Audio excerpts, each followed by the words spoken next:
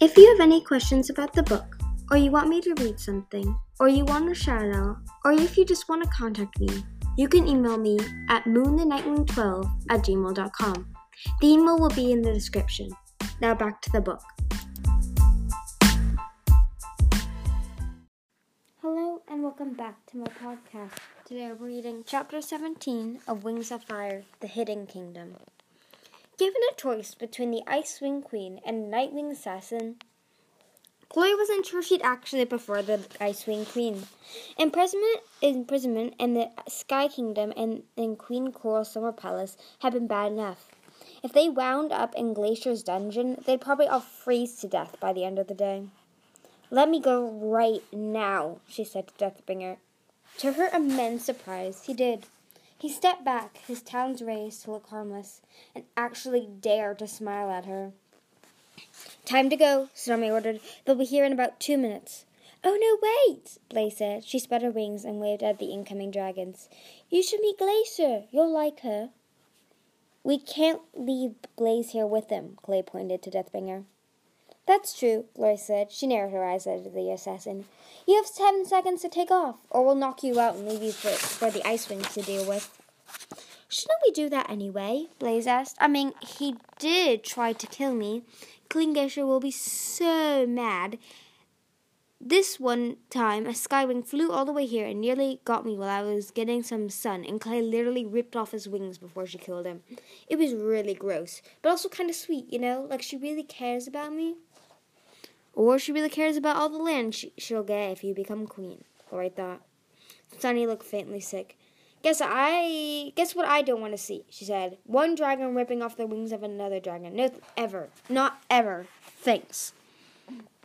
"All right, I'm convinced," Deathbringer said, backing away. "But you really should have let me kill her." He paused with his wings spread and gave Gloria a cheeky grin. "So, when can I see you again?" "Get out of here," Glory said, glad that Jambu wasn't there to loudly interpret the colors that were shifting through her scales. Deathbringer bolted into the sky. Blaze followed him with her eyes for a moment, then seemed to lose interest. She turned to Clay and Tsunami with a winning smile. "Please don't go," Blaze said. "Queen Glacier will be so grateful to you for saving my life. Now we can have that party I mentioned." "Sorry," Tsunami said. "We're not sticking around to become captains again." "Well, we'll be in touch," Clay said. "Keep applying pressure to this until the healer can look at it." Blaze rallied herself to stand upright and gave them all a little nod. "It was delightful to meet you," she said. Even if you are missing the Skywing, and some of you are a little funny looking, I promise you'll be pleased if you choose me." She waved a wing weakly in the direction of the desert. "I can offer you whatever land you want. You could each have enough land for your palace of your own." "Quit giving away your territory," Glory snapped. "I know the Kingdom of Sand is big, but life in the desert is tough, and your subjects need every oasis. And if you do become queen, you'll need to rebuild your treasury somehow, so remember that." "Queenly advice from a Rainwing," Blaze giggled, as if the pain in her neck was making her loopy. "Now I've heard everything." Glory frowned at her, but the Sandwing didn't seem to notice. "Come on," Clay said gently to Sunny, urging her up. Sunny held her blood-stained talons out, and Starflight jumped forward to take them between his. "You'll feel better once we're in the desert," he said. "Don't let them follow us," Tsunami said to Blaze as the others took off. "They'll be too busy rescuing me," Blaze said, lying down in a graceful, melodramatic position. Glory and Tsunami exchanged eye rolls and lifted into the air. The Ice Wings were almost upon them. They had to fly as fast as they could. Tsunami faltered for a moment as she went aloft. "Does it hurt?" Glory asked, flying close to her. "Will you make it to the passage?" "I'll be fine," Tsunami said through gritted teeth. "It's just a cut." After a moment, she added, "But yes, it hurts." Glory stayed alongside her as they flew through the cold, pale blue sky. She glanced back several times, but saw no sign of the Ice Wings in pursuit. No sign of a Nightwing trailing them either. "Glory," Tsunami said after a bit, "can I ask you something? Why didn't you use your venom on the assassin?" Glory felt a twinge of pink creep along her scales and fought it back until she matched the sky. Wasn't an invitation to disappear," Tsunami said.